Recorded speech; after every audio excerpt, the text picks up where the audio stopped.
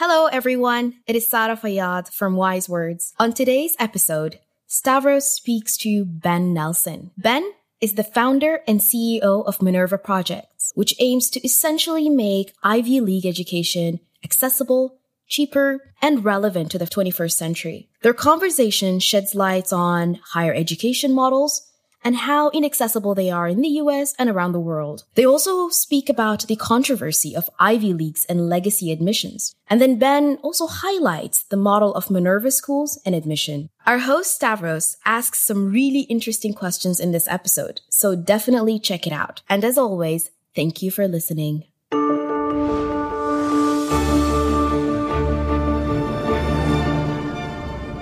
I'm here with Ben Nelson. Ben Nelson, welcome to Wise Words. Thanks so much for having me. Let's start maybe by explaining a little bit about Minerva, the university that you founded. So Minerva was founded as an idea that other universities can look up to. One of the problems that higher education currently has is that it conflates two very important and very different things.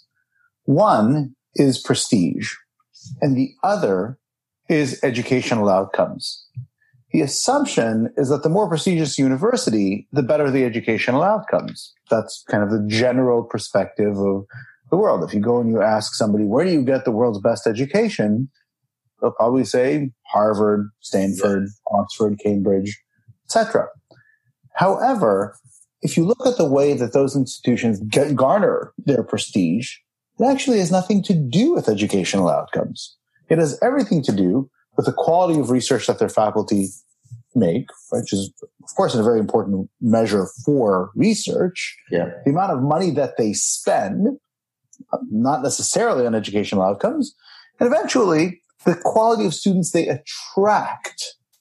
But in fact, if you look at measures even done by these same institutions, as to what happens when students that they admit wind up going to other institutions, overwhelmingly, the vast majority of those students have the exact same outcomes than if they were to go to those institutions, but instead have chosen to go to others that are far less prestigious. So what's interesting is that the whole world thinks, I get a better and better education, the higher ranked or the more prestigious a university is, even though there's no connection between one and the other. Now, why does this matter? You can say, well, so what, right? I mean, you study physics at Harvard, you study physics at a college you've never heard of halfway around the world. It's the same physics. What does it matter that some students get a certain stamp on their resume versus other students get a different stamp on their resume? After all, if the schools select students well, for which there's a whole lawsuit about whether or not those schools are selecting students well. But if they select them well, then you have people who are more capable getting a better stamp of education, and the world is fine because of that. The problem with that kind of approach is that it devalues the importance of education. If education actually meant something, then that means that going to institutions where there are going to be graduates who will be either starting or running the major institutions of the world means that perhaps they would want a different kind of education than the future dentists of the world, which perhaps would want a different kind of education than the future assistants or executive assistants of the world, which may want a different kind of education than the future firefighters of the world, etc. Not that there's one type of education that is more important for in one profession than another, but you would imagine if somebody, for example, is running a country, you would want them to have the ability to make some systematic decisions and choices that are perhaps more important than if someone did not have the lives of millions of people depending on their decisions. And so that's a long explanation of why Minerva was founded. It was founded specifically to demonstrate what can be done for where a holistic education is put in place, not where a university just says, oh, well, look at what we're doing over here, and therefore you should assume we're doing great over there.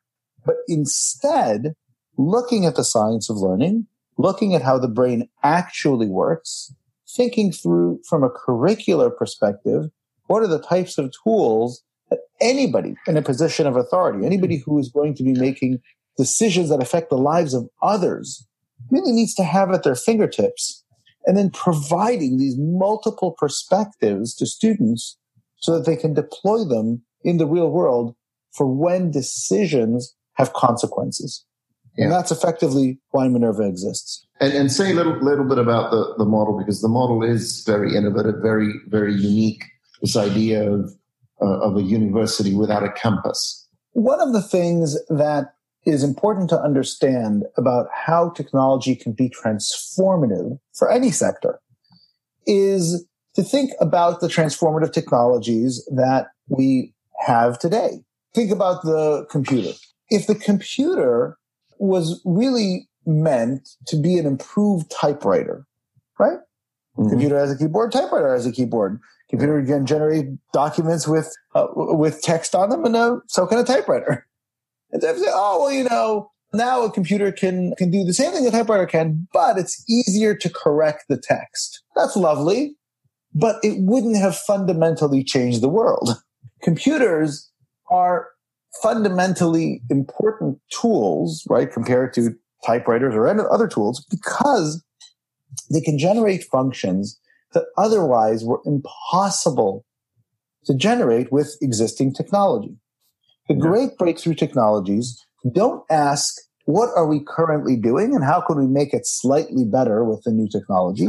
The great technologies ask, what is it that we should be doing that was heretofore impossible before the advent of this technology? Minerva has that same approach. Rather than thinking about, education does what education does. You have a professor, they teach a class, they teach in that class effectively whatever they want. There's really no oversight or making sure that those professors wind up teaching a class as they say they will, or that it is effective in any way.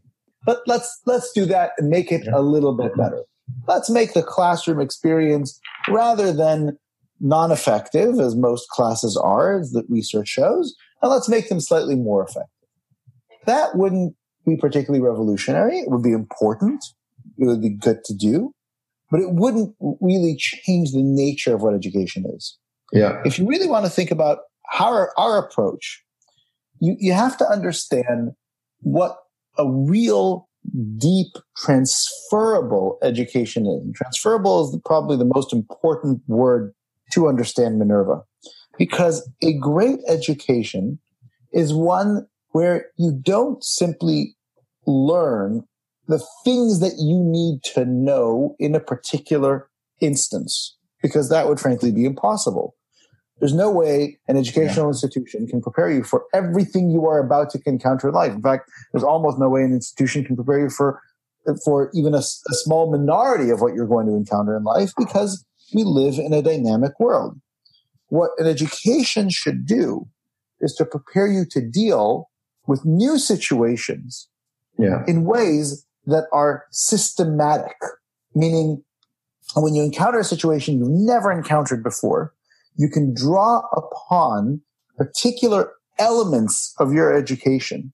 Your mind will approach the problem in such a way where you are more likely to come out with a positive outcome than a negative outcome. In order to do that, the brain has to be trained to transfer knowledge it has learned in certain contexts to other contexts. Yeah. So our entire educational approach is to provide particular learning objectives, habits of mind, things that will become automatic in your mind, and foundational concepts, ideas that are generative on which other things will build. And enable the student to not just learn them in one context, for example, as perhaps occurs in certain universities, but take a concept and contextualize it both across fields and across varying experiences in the student's life. And so our curriculum is structured to introduce dozens of these learning objectives only during the first year, and then additional learning objectives in future years that layer on top of them, and not only apply them across the curriculum, effectively using technology at a curricular education as opposed to a course-by-course education, where what occurs in one class is affected by what a student has learned in other classes, and something you cannot do without technology. But even more so, to provide the students then real-world opportunities. And in our cases, our students live in multiple countries by the time they graduate. They travel together as a cohort from country to country during semesters or between semesters, such that they can actually live as residents for 4 months at a time in various cities around the world and apply what they learn, not in a campus environment that shelters them from the rest of the world, but in a residence hall, living in the heart of some of the world's greatest cities, living there as residents, interacting with local government and business and nonprofits and educational institutions, and understanding how you apply this set of transferable knowledge into new contexts. And this is really part of why it's so important to rethink how technology can impact education. When you talk about key concepts, that suggests to me that you believe that there's a certain sort of canon of knowledge that needs to be imparted. Am I correct in thinking that? Or how do you approach this idea of core concepts? When people often refer to as a canon of knowledge, they think about content, right? Particular content that people need to know. But the way we approached it is to really look at the consensus perspective. And when I'm talking about consensus, these are completely non-controversial points of view on what are the types of tools that effective participants in society should have. Now, how do we get to consensus in education? This seems very strange, right? In the sense that some universities will say, well, you cannot graduate without having read Shakespeare. And other universities will say, what? That's absurd. You can't graduate unless you've understood the Bible or the Quran or the Bhagavad Gita or any other text that people think is crucial. We completely sidestep the question of content. There's too much content in the world for us to say that students need to know this content versus that content, and that's crucial. However, I don't think a university on the planet would say that students don't need to understand how to think critically, right? I don't think there's a university in the world that would say that students shouldn't think about how to solve problems creatively. I don't think any university in the world would say that universities don't need to teach students how to communicate effectively. But each one of these broad capacities, and we would add to that the perspective of how to interact effectively and understand interactions not just from an interpersonal perspective, but also to understand how various systems in this world actually interact with each other, how markets interact with political systems, how ecosystems interact with society, etc. Right? So these are not controversial points of view. The problem is that to just say, I'm going to teach you how to communicate effectively, I'm going to teach you how to think critically is meaningless. Because what does it mean to communicate effectively? There's so many underlying components to it, and they're very different from one another. So, for example, one thing you have to know is think about audience, right? You and I are having a conversation on an education-related podcast. So my assumption is that the people listening to this podcast aren't just vaguely interested in education, but that this is something which is really important to them. So the nature of our conversation, the words that I use are going to be a little bit more technical, and they're going to be a little bit more detailed than if I were to talk to a general population audience. Right? So understanding who your audience is important as a factor for how you communicate. But at the same time, you also need to structure your communications in ways that are effectively understood, right? You have to actually make a coherent, logical point. Now, these two factors are very different aspects of effective communication, but they interrelate.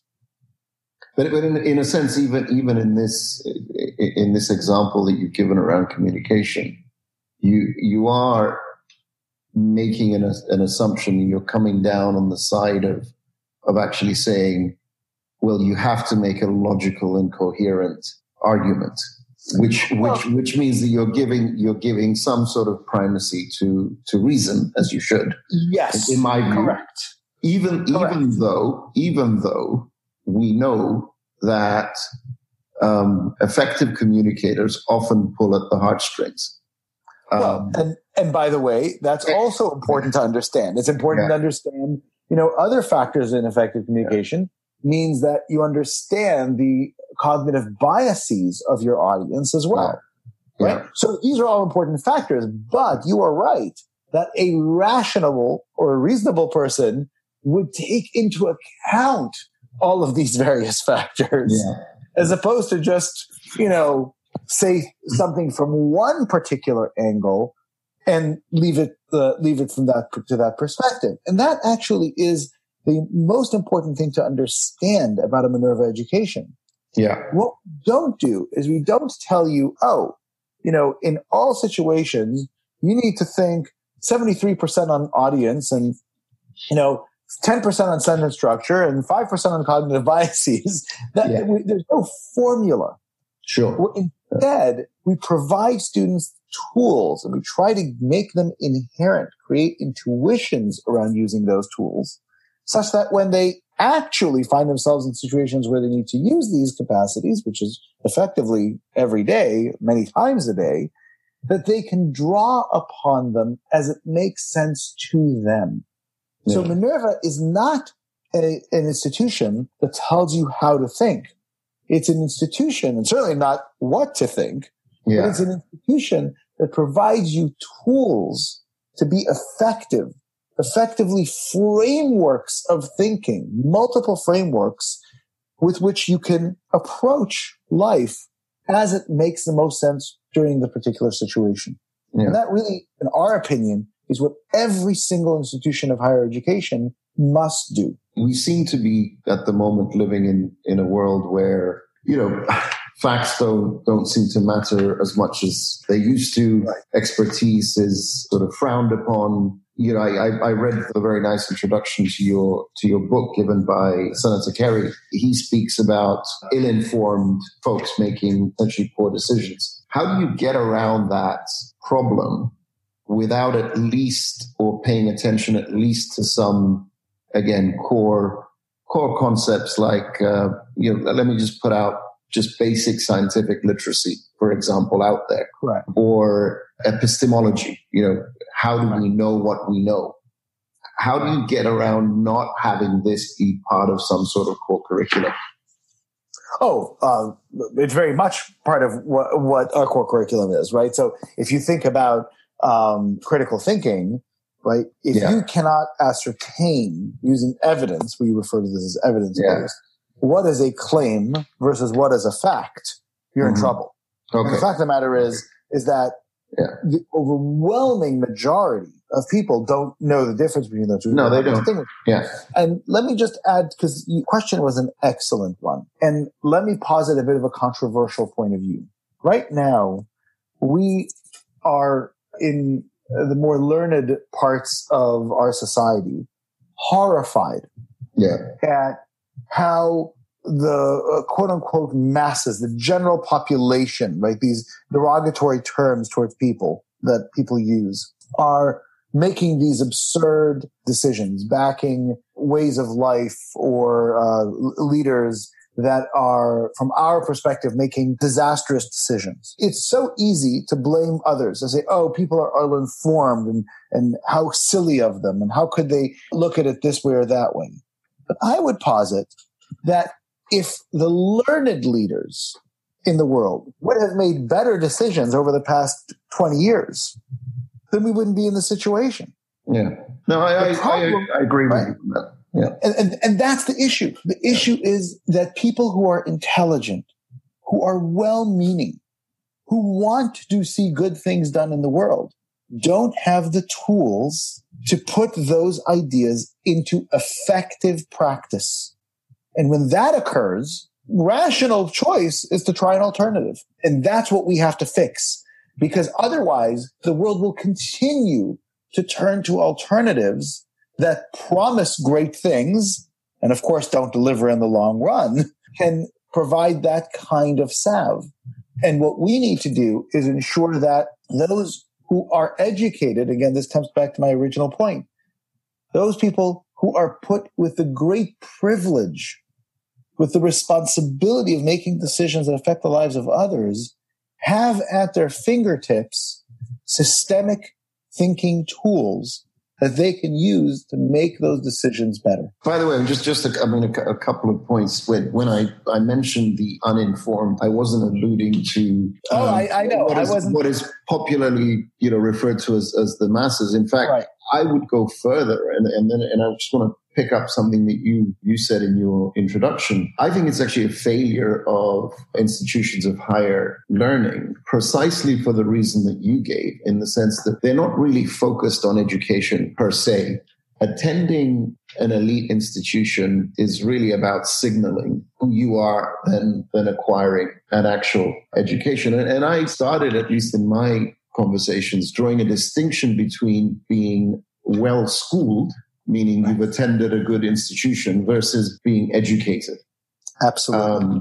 What I like about what you're trying to do is you're actually trying to focus precisely on the weak link, which is, what is a really good education? What do you want the person that comes out of your institution to be able to do in terms of the way they think, the way they behave? And in that vein, we're in the process, and we're actually already having quite a bit of success in actually redefining what well-schooled is.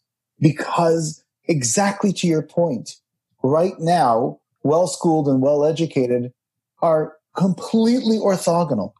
Yeah. And we're trying to get the popular understanding that well-schooled and well-educated must be synonymous. What's your, just a little bit of an aside, but what's your view of the tendency now for, especially in the US, I think, for Ivy League institutions to reserve quite a significant number of places for legacy, what they call legacy students, so the students of alumni or those who give generous gifts? It's a disaster. And it's a disaster societally. It's actually one of the reasons that you see populist movements in the United States on the left and on the right of the political spectrum. Yeah. And it goes far beyond legacy, far beyond.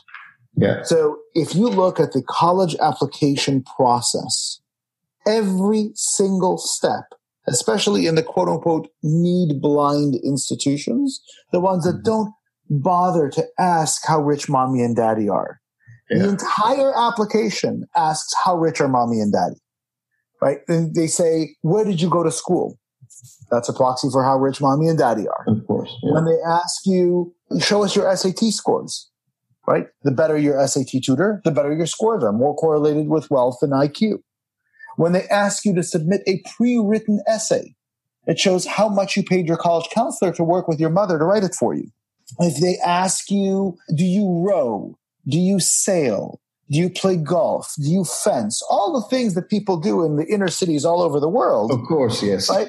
These are all questions. And so the problem is, if it were just legacies, if universities were just to say, look, 20% of our incoming class is going to be reserved for the people who've supported this institution in the past and have shown tremendous help in enabling this institution to exist. Not great, right? Maybe that should be 5%. Maybe that should be 10%, but you can live with it. Yeah. Right. But when you look at 50% of the students in the Ivy League that can afford to pay $70,000 a year, effectively coming from the 1% wealthiest households in the world, you realize that the preference for the wealthy, not to mention the next percent and next percent, is crushing, right? Yeah. And we know that talent is broadly distributed across socioeconomic class, that it is broadly distributed around geography, ethnicity, etc. But these universities actively discriminate, in order to do what they call curate a class. And this, the perspective of preserving some kind of institutional, non-educational imperative to sustain the glee club of the university and the fencing team of a university, etc., as opposed to the very serious task of enabling social mobility and the very serious task of enabling the very best students to be in the very best potential positions to have influence over the world, is a disaster for the world. It is an absolute unmitigated disaster. And my very deep hope that this lawsuit that is going through in the courts right now about active discrimination against one ethnic group in the United States will expose in a much more systematic way the core issue of how a university chooses the people who are going to be in a privileged position in the world and how dangerous that is to society. No, I'm with you on this. And say a little bit, Ben, about how Minerva addresses, because you are a selective institution. Yes. So, and you do charge fees. Correct. Tell me a little bit about how you address some of these issues. So extremely important to talk about this. As you can see, I'm passionate about this subject. Yeah, no. Passion is good. As best as we can, we remove all proxies in the application process for wealth. And so, for example, it's important to know how you did in high school. But we do not give any extra weighting to the number one graduating student from the most fancy private school in the world versus the number one student of a public school or an openly available school to the public that's free any other part of the world. Yeah. If you have shown the determination and grit to get to the very top compared to your peers, that is an indicator of grit for us. That is an indicator of your ability to dig in and do what is necessary. At the same time, we need a standardized view of people's capacities. So rather than looking at a SAT or other types of examinations that you can effectively buy points on, instead, what we do is we look for how a student performs on a set of challenges that we've put together, many of whom you have no idea what we're asking for. For example, we'll do a recorded interview, both written and oral, where you type your quote-unquote essay while you're on camera. Yeah. And the essay isn't tell us how great you are. It's some random question for which there really is no discernible correct answer. And we analyze it in a myriad of different ways, and you don't know what we're looking for. So there's no way to cheat. There's no way to pay a college counselor to actually tell you, oh, this is the way to game this system. And then we look at not a certain prescribed set of things that we value, like fencing and golf and, the things that people do, but we just look for ways in which you have had passion in your life and have been able to pursue it to an extraordinary way. And that could mean overcoming obstacles. It could mean demonstrating tremendous amounts of creativity. It could mean showing leadership. And by the way, turns out those things have nothing to do with being rich, right? And so when you look at it from that perspective, the student body at Minerva is the most socioeconomically diverse student body of any elite university in the Western world. And it's not because we try. It's not because we have quotas. It's not because we give advantages to poor applicants. We truly are need blind. We do not know how rich our applicants are. And there's nothing that tells us how rich they are. And the way we get them to afford Minerva, first and foremost, the fees at Minerva are dramatically lower than a typical American university. A typical American university, outside of room and board, the cost of being alive, which of course you have at Minerva as well, but now are about more than $50,000 a year, $50,000 a year for tuition and fees at typical universities, not including housing and food. And at Minerva, not including housing and food, the tuition and fees are less than $15,000, well under a third and close to a quarter of what they are in traditional institutions. And on top of that, we give financial aid to more than 80% of our students. So think about this. Think about traditional elite universities where 50% of their students can pay $70,000. And at Minerva, where barely 15% can afford $30,000, which is tuition, fees, room, and board. Having said all of that, there is no way to account in higher education for the dramatic disparities of the more fundamental access to basic education. Yeah. We can't solve that problem. No. Right? Yeah. So you still have to have schooling. You still have to have drive, of course, which does not necessarily connect to background, but certainly the schooling, people who are wealthy can provide their students better opportunities. And so if you look at the top 1% of global households, at Minerva, we're roughly 5 or 6 or 7%. So we're well overrepresented in that demographic, but we're not 50x overrepresented. Yeah. No, I'd say it sounds like it's sort of it's a reasonable balance. But does that mean, though, that you, again, in making your admissions decisions, you, for example, may give greater weight to grit, leadership, perseverance versus, say, just kind of pure academic chops? Does that sort of trade-off enter into your admissions discussions at all? It does, absolutely. Though they're not discussions, they're formulas, because we want to keep it truly balanced. But we actually look at the two as being related, right? So I mentioned, for example, this ability to distinguish yourself versus your peers. Well, intelligence is a very important aspect of how well you do in school, but so is grit. There are a lot of very intelligent people that do terribly in school because they choose to, right? Yeah. There are many other reasons. Sometimes there are life circumstances. Sometimes there are various disabilities. But there are a lot of students that say, oh, I'm too good for this place. This is boring. Yeah. Right? Yeah. Who cares? Right? I have no interest in those people. No, absolutely. And equally, look, there are plenty of people that do very well in school and then somehow never take off in their professional lives as well. So you need to find other examples of it. Exactly. Yeah. And we try to triangulate everything we look for. We don't look for one data point. We look for a couple, right? So we look for how well you do in school, but then we also look at how well you do on the various ways that we assess you, right? We look at the grit you demonstrated in a school environment. We also look at the grit you demonstrate outside of a formal schooling environment. So we try to triangulate everything. You said that we apply a formula. We don't have discussions in admissions. That sounds to me that there's sort of some sort of algorithm that makes the decision. Is that how does that work? Without revealing too much. Right. That is exactly how it works. Okay. And this is most universities say, it's not a formula, it's an art, it's all the rest. And every university has a formula. They assign points to various aspects of your application. And of course, all the points basically are how rich you are.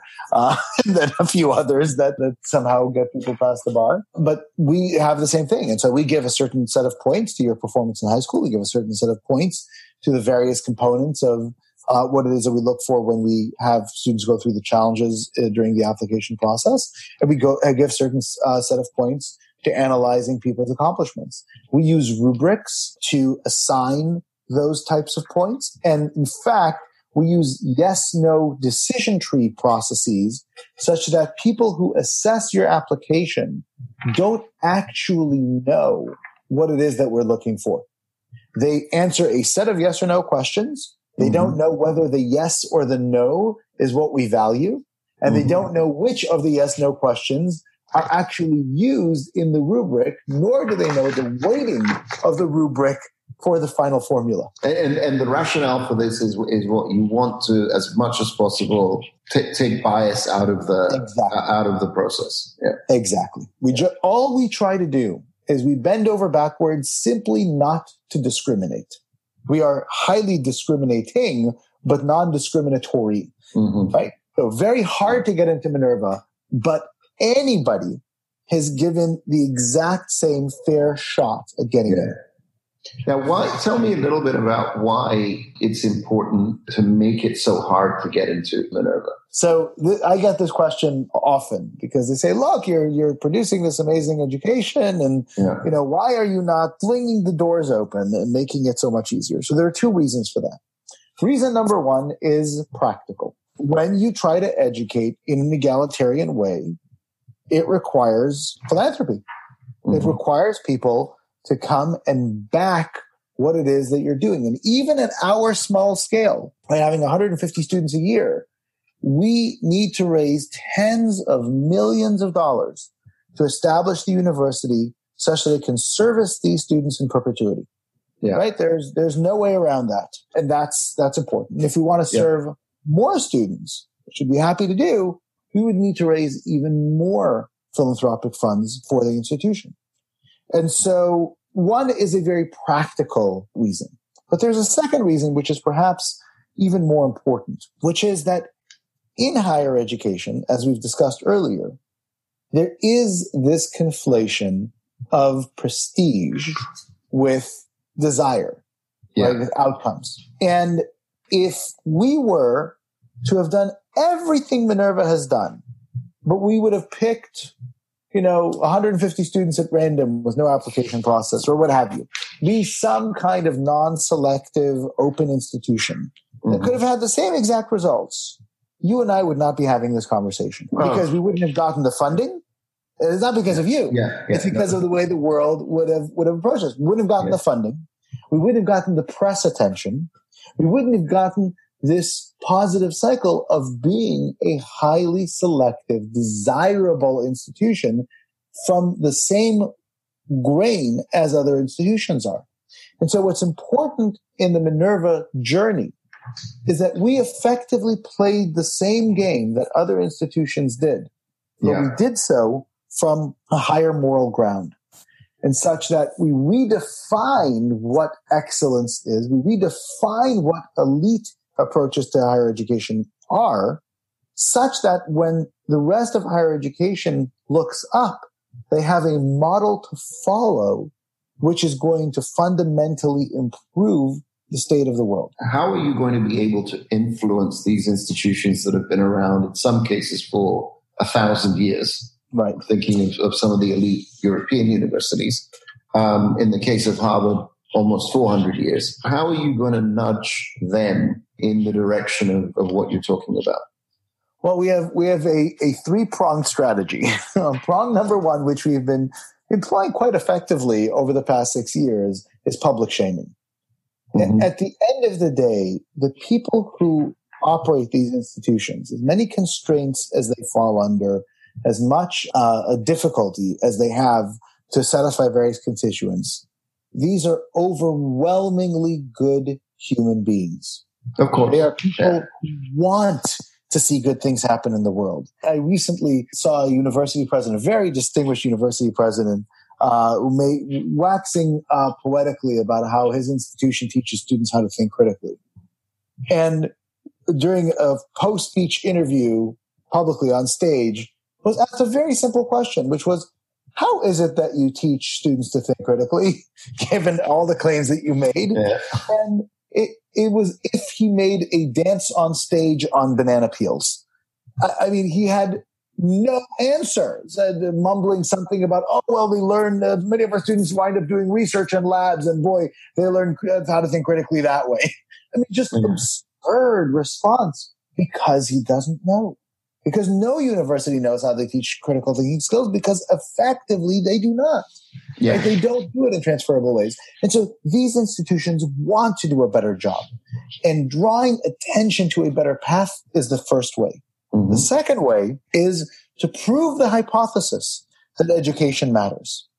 To prove that selecting students from varying socioeconomic backgrounds from all over the world, providing them a better education, will yield better outcomes. Because if that isn't true, then the Minerva journey is for naught. There's no reason for us to be here.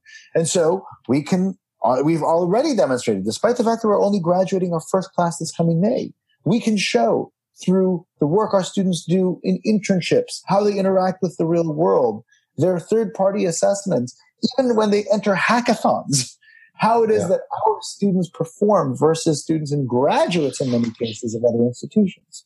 And third, and this is perhaps the most important, you don't need to convince the entire sector. All you need to do is start changing the approach at a few institutions.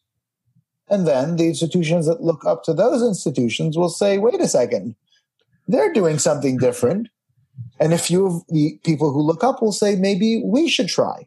And then you keep going, right? In the sense that at some point, when students have a dozen different opportunities to get a Minerva education versus getting a standard education, students will choose with their feet because of the outcomes and because of the public campaign to inform students of what is the potential of a modern education. So if I can just synthesize what you've said, I think what you're hoping to inspire change at the point of admissions, initially at least, make that much more equitable and truly needs blind than it is today.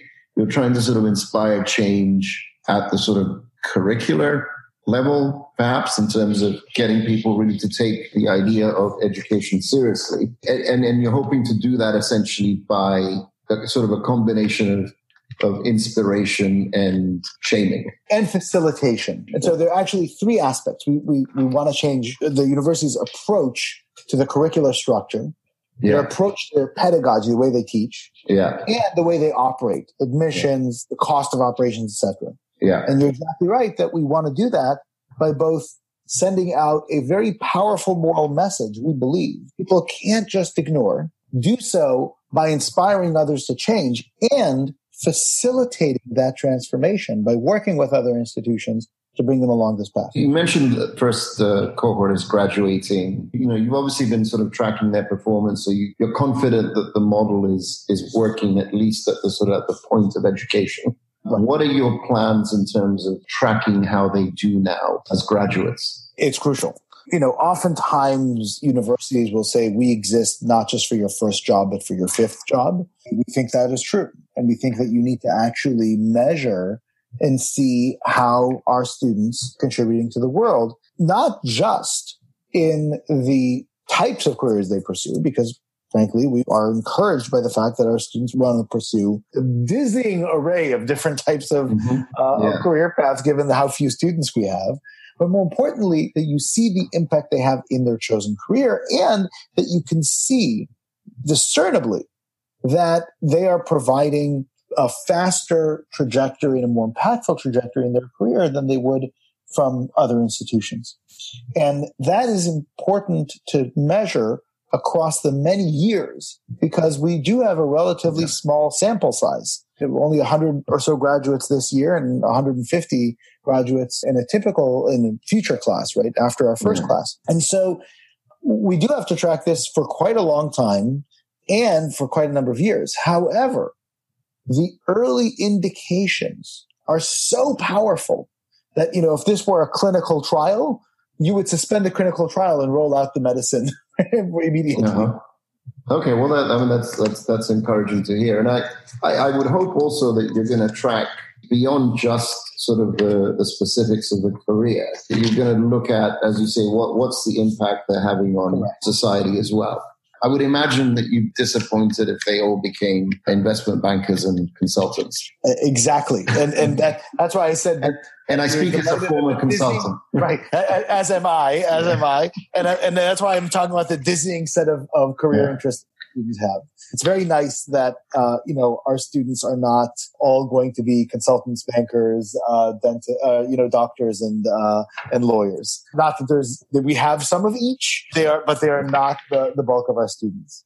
That's encouraging to hear. Ben, I know I'm sort of conscious that we're coming up to the hour mark. So let me just ask a final question, which is, what are your plans for, beyond obviously, trying to raise more funding, but how can your model be scaled? Are you hoping to scale Minerva, or are you just going to be content with trying to sort of inspire others to follow? No, we're certainly not content with just inspiration. And so we scale in a couple of different ways. The first, as a constant, and, sometimes people look at raising money or raising funds in higher education as, well, it's an ends to a means. But in some way, it in and of itself is also an ends. In the world of higher education, public support for new models is what gets attention. When a university announces a $1 billion investment in some initiative, people pay attention. And the good news is we don't need to raise $1 billion, not even close. But when there is public support for an institution, more and more people pay attention to that. And it goes a big way towards both the operation of the institution and the good that we do, but even more importantly, towards that part of inspiration. But the way that we really scale the Minerva educational model is to spread the education to other institutions actively, not passively, not just hoping that they're inspired, but actually enabling the system, the curricular structure, not necessarily our curriculum, but a curricular approach of habits and concepts that interleave throughout the curriculum itself with fully active learning pedagogy that is based in our fully active learning technology, right? In scaffolded curricular technology. And that technology was built in order to be embedded into existing institutions. And so we scale not just when other institutions are inspired by what we do, but when they actually implement the system that enables their professors and their institution to teach in a more holistic, more effective way. And so this is a service that you offer. Yes. So the university itself was created using the technology and curricular structure that was developed by the Minerva Project, the organization I initially founded. Yeah. And the Minerva Project will then enable, and is now actually beginning to enable, other institutions to follow suit. How can people find out more about what you're doing or to sort of follow you on social media? They can follow either at Minerva Schools or at Minerva Project or both on Twitter. We have a Facebook page as well, or of course they can just go to our URL, which is www.minerva.kgi for the Keck Graduate Institute. .edu. Many thanks for that, Ben. I feel that we could have gone on, so maybe we can do a revisit at some later date. But I thank you for your time and for sharing your wise words with us. Looking forward to it. Thank you so much, Stavros. All right, that was Ben Nelson, founder of Minerva Projects. Please shoot us some tweets or an email if you have any questions or requests for future content. We want to hear what you think, so do let us know if you learned something from this episode. You can find all the links in the show notes. Have a good one!